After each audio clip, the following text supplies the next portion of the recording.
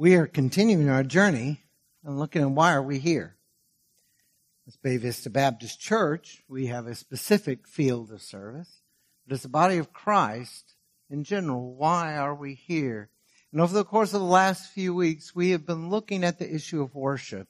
And I shared with you from the depths of my heart, I believe worship is the number one priority of the body of Christ. Because out of it, everything else grows.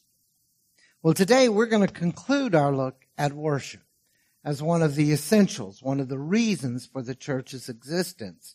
And as we do, we're going to come to a familiar theme we've seen all along this way. A familiar theme that is singing praises to the Lord.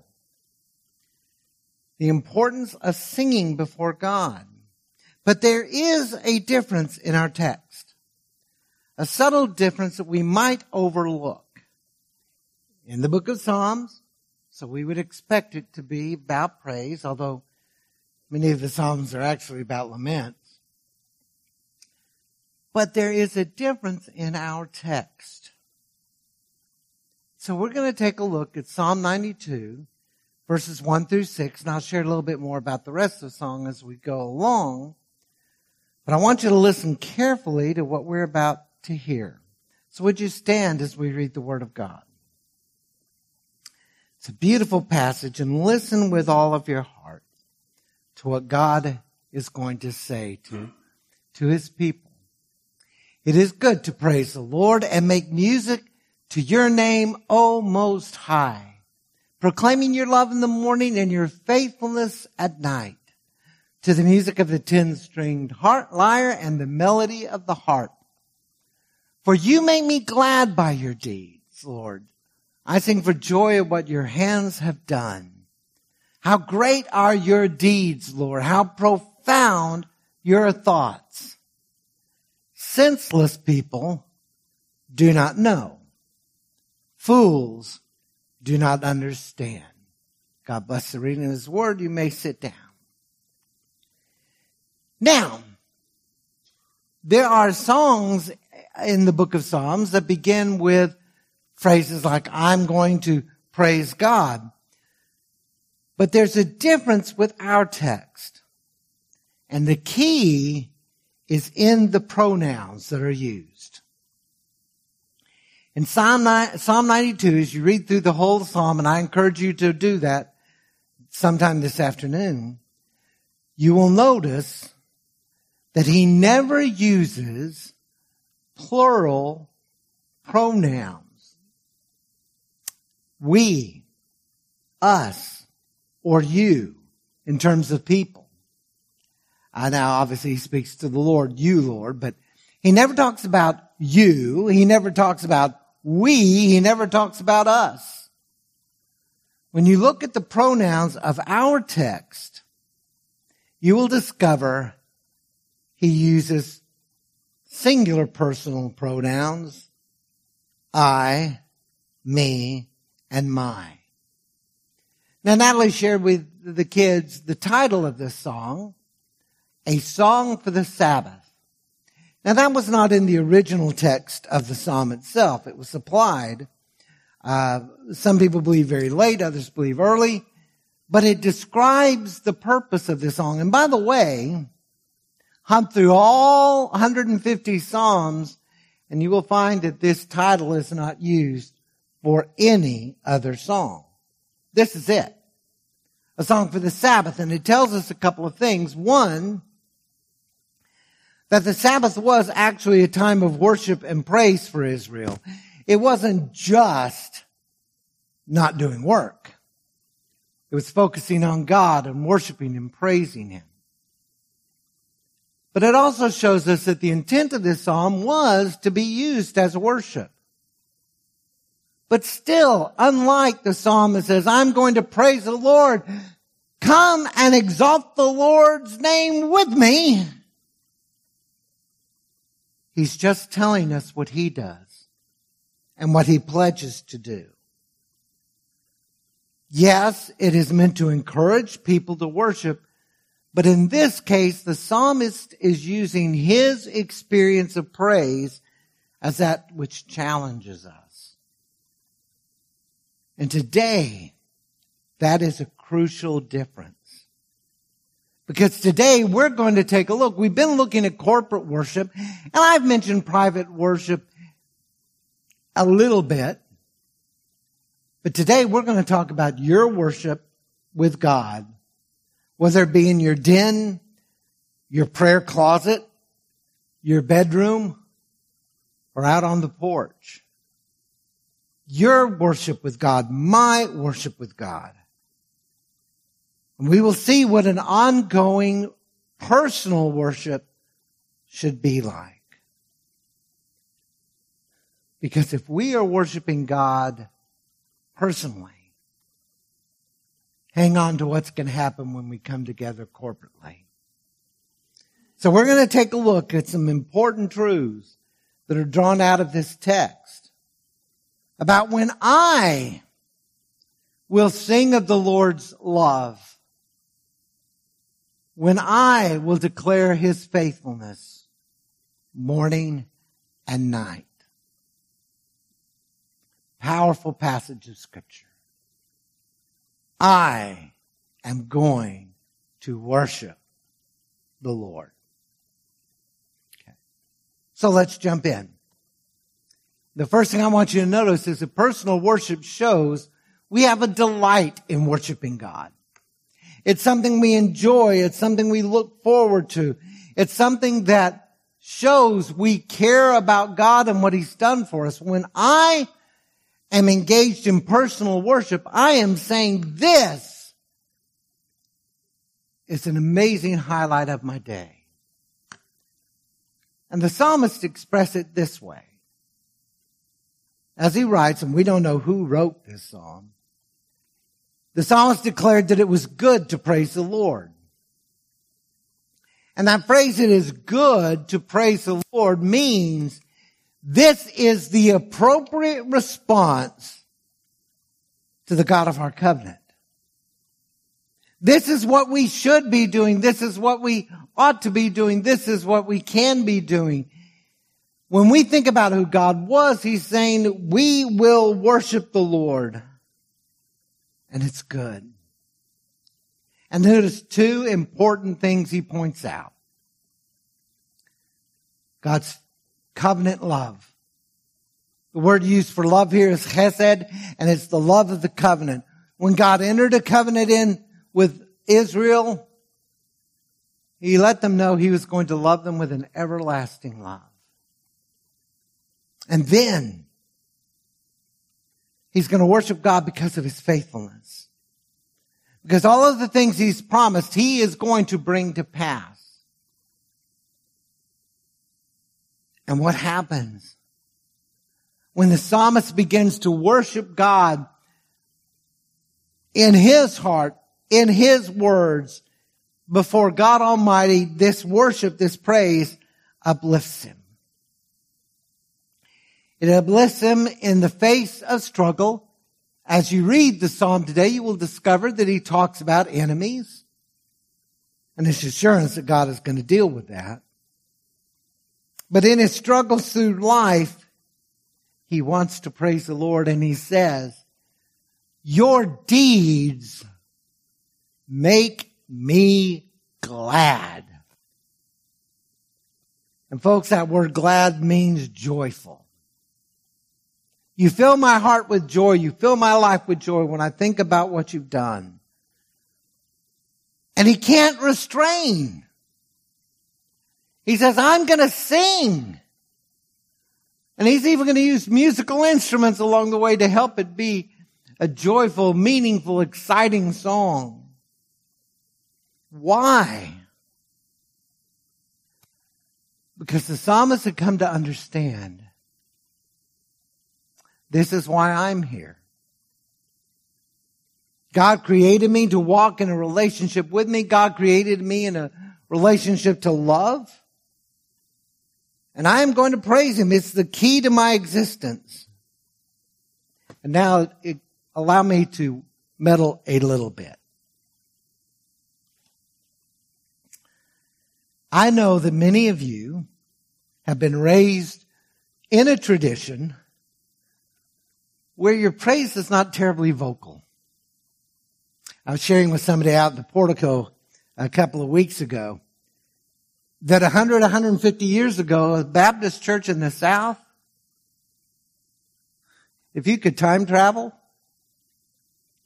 it would shock you. Because in a Baptist church, it was not unusual to hear, hallelujah! Praise the Lord! Amen! Preach it, brother! Which, by the way, amen and preach it, brother, is like saying sick 'em to a dog to a preacher. It was vocal, it was loud, it was joyful, and along the way we grew afraid of that. And so some of you have never declared vocally, at least in a crowd of people, praise the Lord, maybe in a whisper. But I want you to know something. When the psalmist is praising God, this is not quiet reflection. This is not the man with his head bowed, his eyes closed, and thinking wonderful thoughts about God. He's singing. He's praying. He's shouting. It's coming out of the very depths of his being because he is joyful in God. An external vocal declaration of his love. And I think he set the standard. And I know this is going to sound very weird to you, perhaps. But you know, when our heads are bowed and our eyes are closed and we're thinking things like, I praise you, Lord. That's good. It's wonderful to do that. But when you allow the joy of the Lord to touch your life, and you hear your own voice exclaiming to God, I will praise you morning and night. It makes worship so much more real. Because that's what God intended us to do. And folks, the simple truth, the simple reality is that which we truly love has our attention. Think about it. Real world examples, and I use that word real world in quotes because worshiping God is a real word to me, a world. We find it ways to express our love for the people we care for, don't we? We long to be with the people who hold our hearts. Now, we are human and we're not perfect, and every once in a while we get upset with each other. And we may go into a time of silence, which is not healthy for a relationship. But overall, the people we love and who love us, we're drawn to.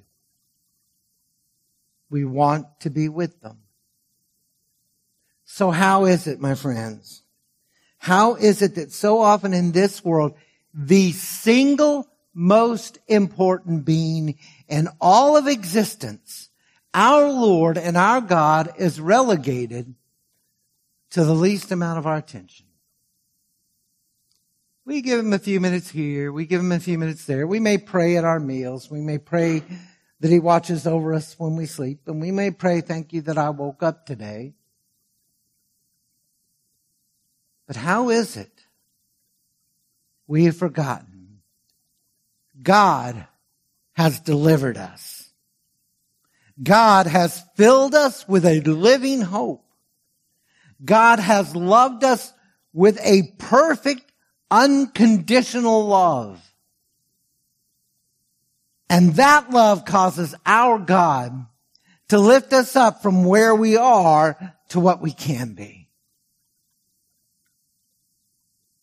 In light of all that God has done for us, how can we not be filled with praise? And how can we limit it to once a week when we gather together? We should treasure our times with God with our whole hearts. Now I know that He is with us at all times. But we should celebrate that presence by turning our hearts to Him and telling Him about the joy He has given us. And if we do this on a regular basis, if we come to the place of saying, I'm going to worship you, Lord, and I'm not waiting for Sunday. I'm going to be praising you. I'm going to be loving you. I'm going to be sharing my heart. When we do this, we may have finally discovered the importance of what Jesus said. When somebody asked Him, what's the most important law of all? He said, to love the Lord your God with all your heart and with all your soul and with all your strength and with all your mind. Everything within you, worship and love the Lord. And when we worship God personally, we take that time, we're saying, by giving that time to God, I love you, Lord. And I thank you that you love me. Personal worship shows we delight in worshiping God. Ongoing worship then demonstrates that worship is vital to our lives. We've now decided we love the Lord and we want to worship Him. Now, if we are doing this on a regular basis, we're saying this is important. This is something that is crucial to my existence. It is part of who I am. Understand that the psalmist wasn't promoting a timetable for worship. He declared that he would proclaim God's love in the morning and His faithfulness at night. And this has led some to embrace the idea that we should have set times of worship. We should have a time of worship in the morning and we should have a time of worship at night. And believe me, if you do that, it will have a definite and beneficial impact on your life. But that's not really what the psalmist is talking about. The phrase morning and night is actually known as a merism. M-E-R-I-S-M. A merism. And what that is a figure of speech. A poetic statement. Contrasting two things that are different to point out a totality, the extent. Now you probably or may not ever have heard the word merism, but you use them all the time. Body and soul. Near and far. For those of you said vowels, for better or worse. And a merism expresses completeness. And here it is a joyfully poetic device. The psalmist was making this clear. Stephen Parrish pointed out, God is to be praised continually and not just periodically. And that's the point.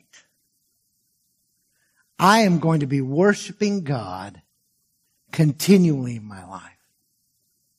Through the day, through the weeks, all the time, whenever I can, I will be praising God. Now why? Why is he devoting his heart to a continual time of praise before God? Because God has changed him. And he can't do anything less than develop this love for God and a worship that spills out of the depths of his being regularly and meaningfully. There was a song way back in my youth days in church. I'm going to keep on singing. I'm going to keep on shouting. I'm going to keep on telling the world that Jesus saves. The psalmist says, I'm going to keep on worshiping. And again, let's take this real world look at this, folks. Understand the psalmist is not promoting a timetable. Get that. Grab hold of it. Know that. So what does this mean for you and me? If it's not 15 minutes in the morning, 15 minutes at night, if it is about continuality, what's the connection? And the real world connection, once I stated, is incredibly obvious. We make time for what is important in our lives. We make time for what is important.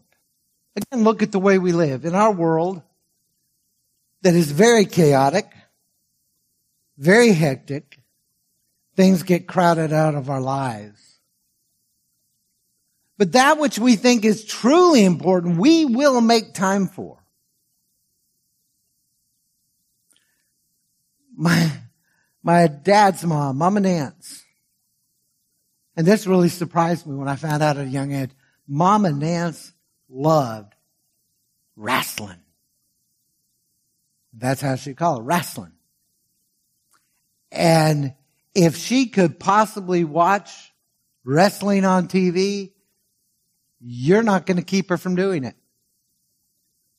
And my normally reserved grandmother would be shouting at the TV.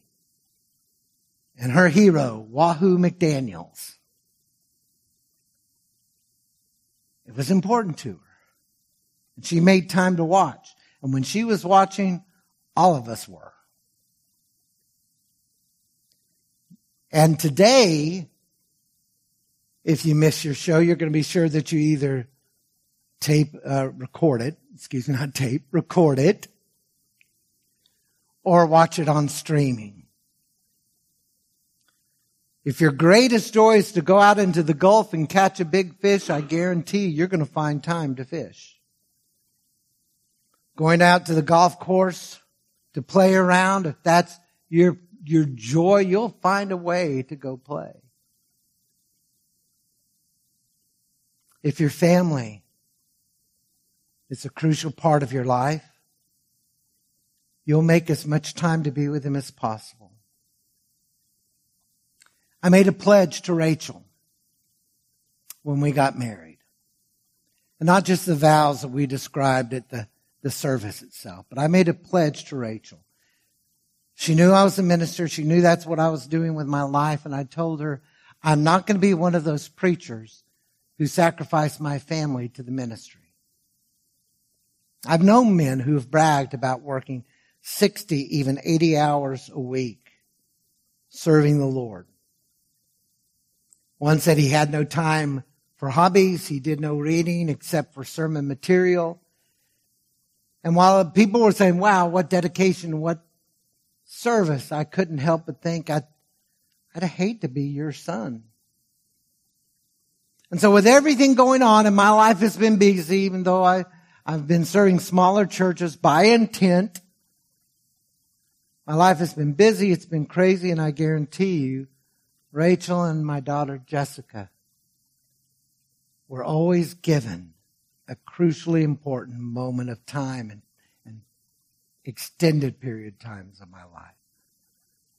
Because I believe my first priority is to be a godly example to my family and then my family. And the two don't have to fight each other. So if we make time for what's important, how is it then that the apex, what should be the top priority of our lives, our God, our Lord, our Savior, how is it we so often give Him just a few minutes here and there, declaring, I love you, Lord, but it's not really all that important. Again, as we remember what God has done. God has delivered us. God has filled us with living hope. God loves us with a perfect, unconditional love, and that love causes God to lift us up to what we can be. If we really understand that, if we truly believe that, our hearts are going to be crying out. Go to your Father. Spend time with your Lord. Share with Him your heart of praise. If we truly love Him with everything that we are,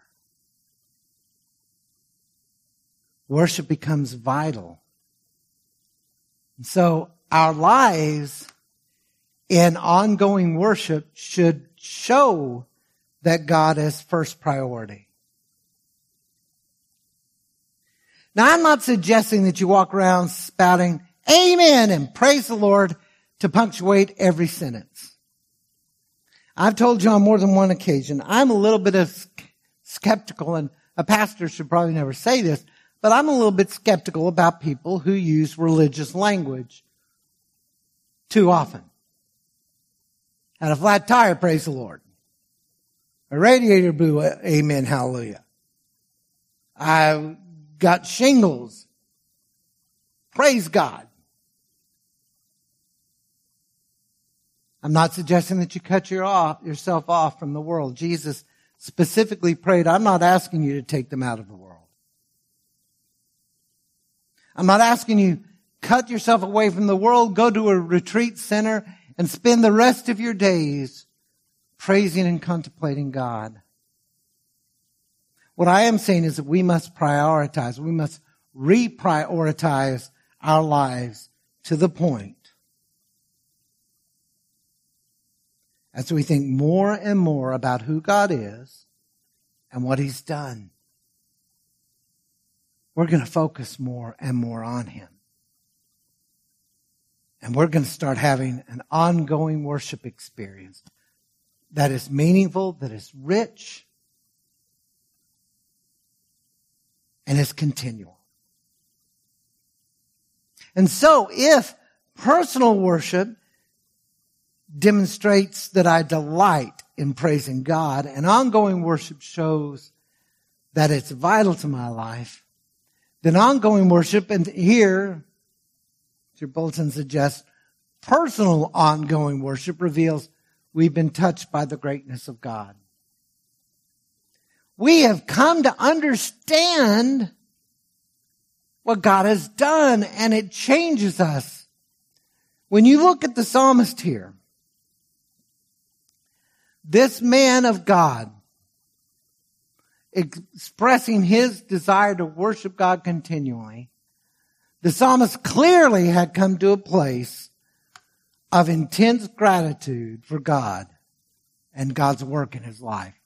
Listen again to verses 4 and 5. For you make me glad by your deeds, Lord. I sing for joy of what your hands have done. How great are your works, Lord. How profound your thoughts. He's saying to God, not only are you great in what you've done for me, your very heart, when you think about me, is amazing and wonderful, and it brings me joy, and it brings me a heart to love you.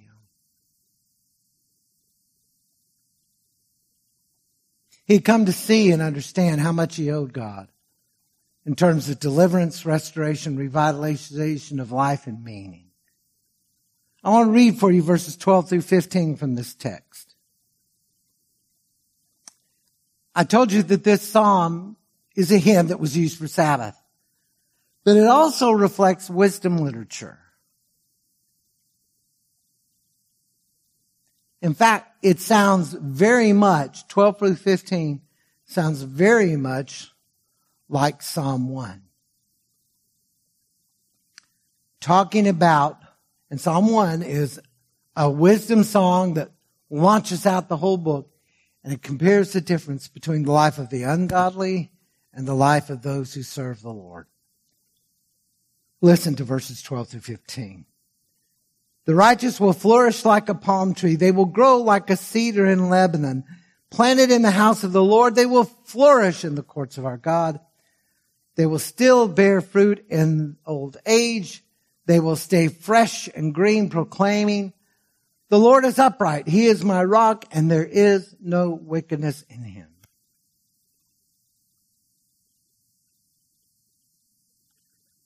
This is what you have done, Lord. And we have hope because you have touched us. Now, I will often point out that praise is saying to God, I love you for who you are. Thanksgiving is praising God for what He's done. But I want you to know in this particular psalm, the psalmist seems to know difference between praise and thanksgiving. They're hand in glove. He's praising God for the things He's done with a voice of thanksgiving. And it is an act of praise. You see, the reality is you can't separate what God does from who He is. Because everything He does is based on who He is.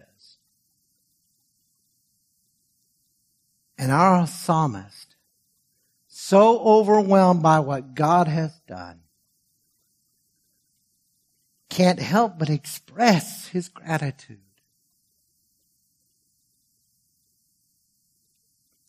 And again, stepping back and just looking at real world life, and part of what you were probably taught when you were a kid, gratitude tends to keep us focused on the source of good things in our lives.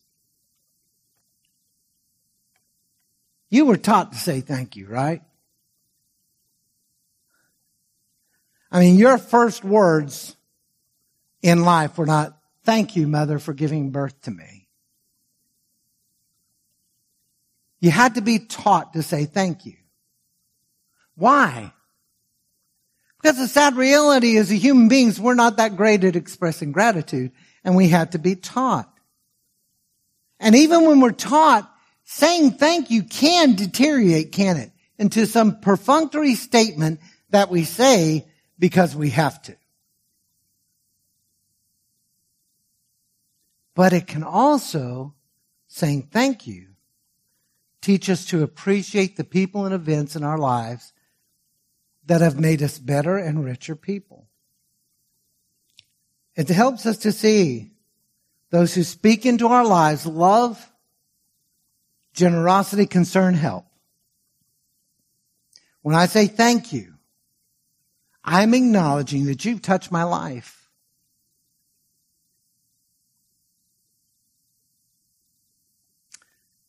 One of my favorite lines from the hit Broadway musical, Wicked. When two friends are saying goodbye, they sing, who can tell if I've been changed for the better? But because I know you, I've been changed for good. And so we say thank you. How is it then? We stumble through life so often forgetting the one who has given us the most precious of all gifts. Eternal life. And life more abundantly. Maybe we just grow too familiar with the Holy One of Israel. Maybe it's because we've lost reverence. Maybe it's because we take His kindnesses and His deeds of mercy for granted. Someone once said, God will forgive. It's His job. Maybe we don't take enough time to reflect the mighty deeds, the love of God, and how wonderful and profound His thoughts are for us. So you and I, we need to be intentionally, continually remembering the deeds and love of God. God has delivered us. God has filled us with a loving hope. God has loved us with an unconditional love, and that love causes God to lift us from where we are to where we can be. Now, I have repeated those four things every major point. Why? Because I couldn't think of anything else to say no. I've just demonstrated to you a practice of continually paying attention listening to, looking for what God has done for us. That should be our pattern. Not just something that happens on Sunday, something that happens throughout our lives. Paying attention to the God who has changed us. And when we take the time in ongoing personal worship to reflect on all that God has done, our hearts will truly develop real, meaningful, worshipful gratitude. So personal worship says, I delight in spending time with you and loving you, God. Ongoing worship says, it's vital enough for me, I'm going to make it my regular practice. And personal ongoing worship says, God, I know how great you are to me.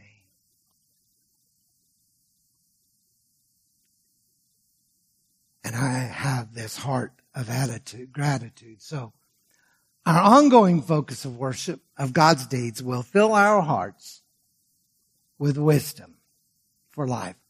Now, that may not be exactly what you expected this to end up with. That ongoing personal worship focusing on God will give us wisdom. Why would I say this? Again, remember I told you that this is a wisdom song as well as a hymn. And verse 6 lets us know that when we are worshiping God, we are wise children. For the psalmist said in this text, only senseless people do not know, only fools do not understand.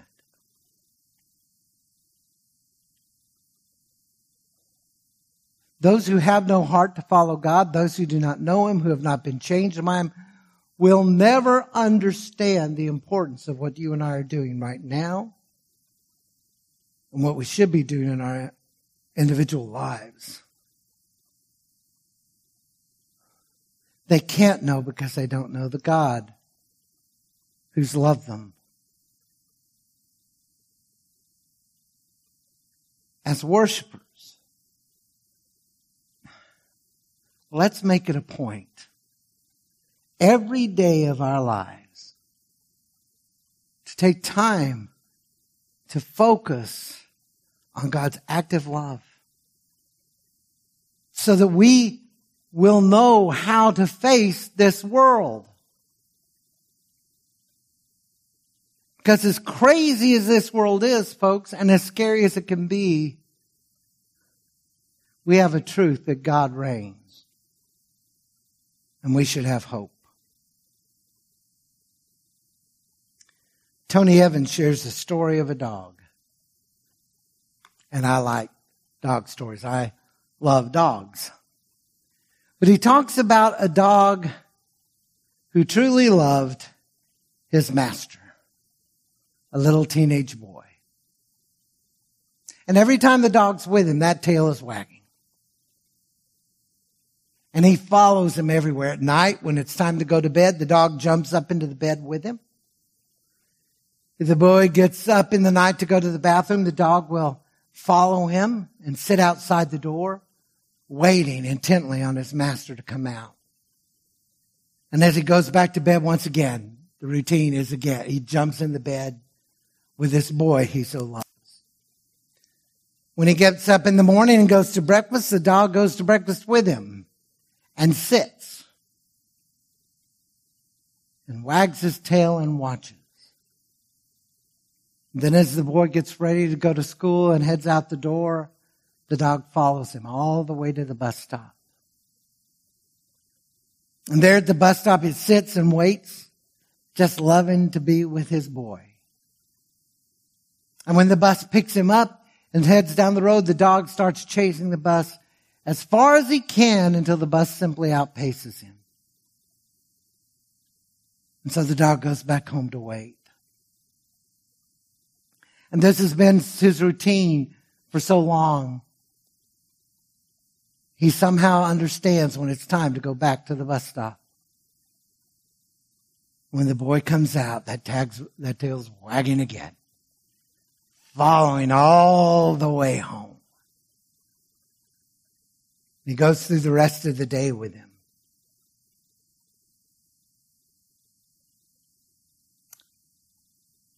When it's time for dinner, the dog sits and waits at his feet.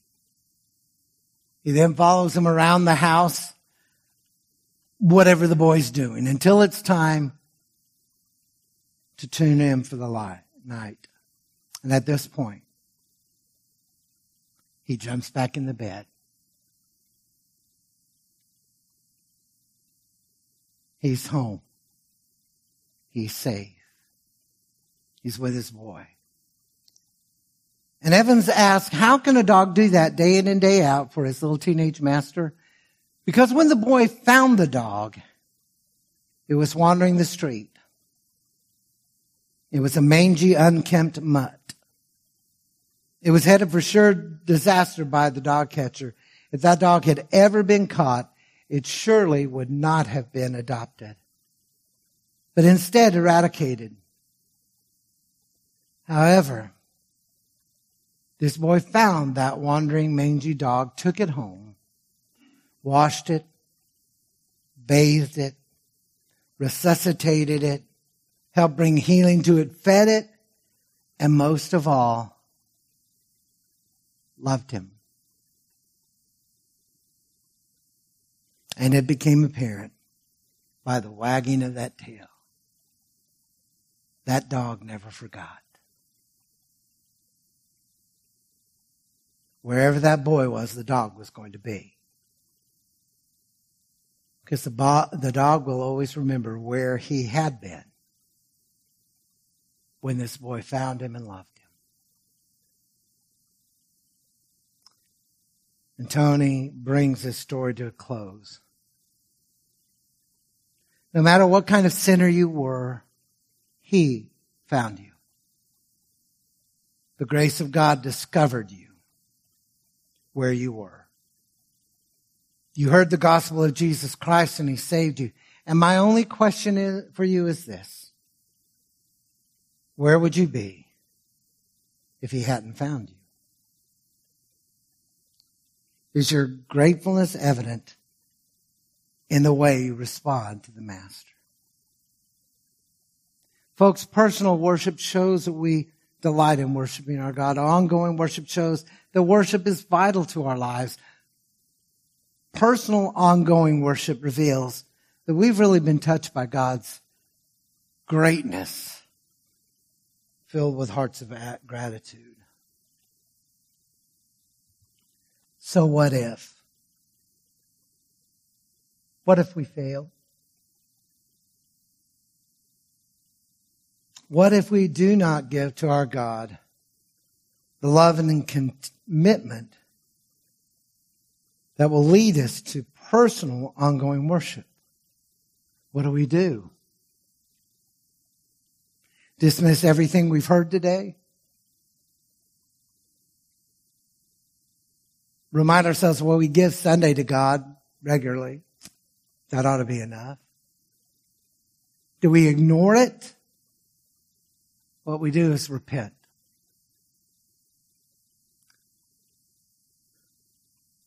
We ask God, renew my love for you. We ask him to lead us into encounters where we see his hand move and we are thrilled to joy.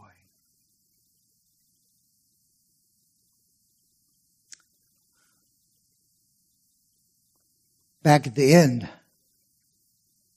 of the 20th century, I heard a song by Margaret Becker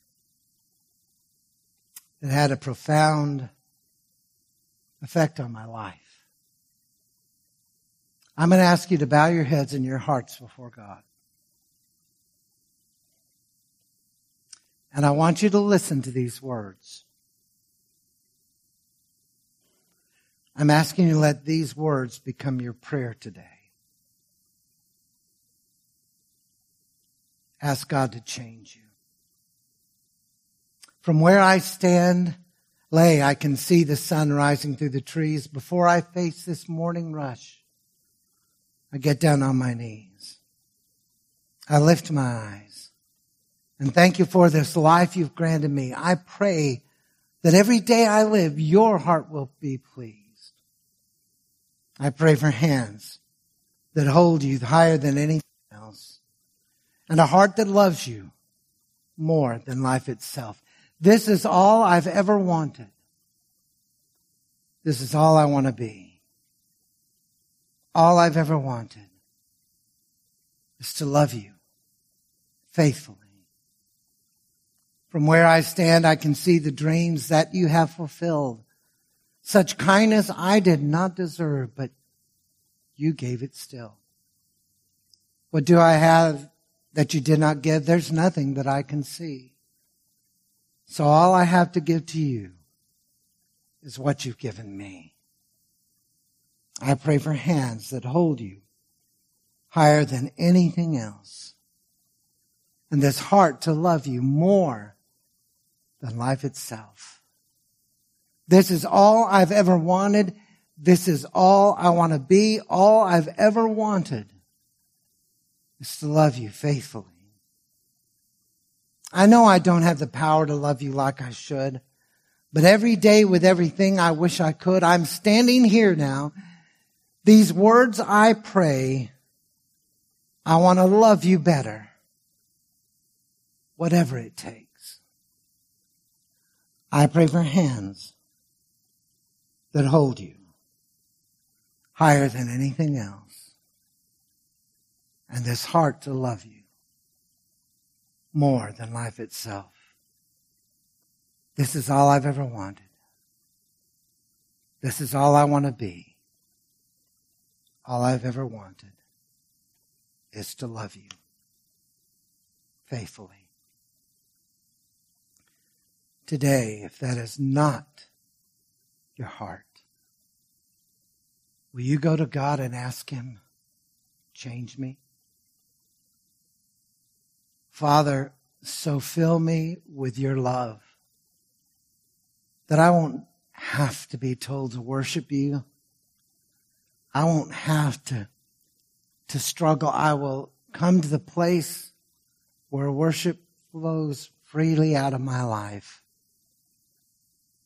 where my hands hold you higher than anything else.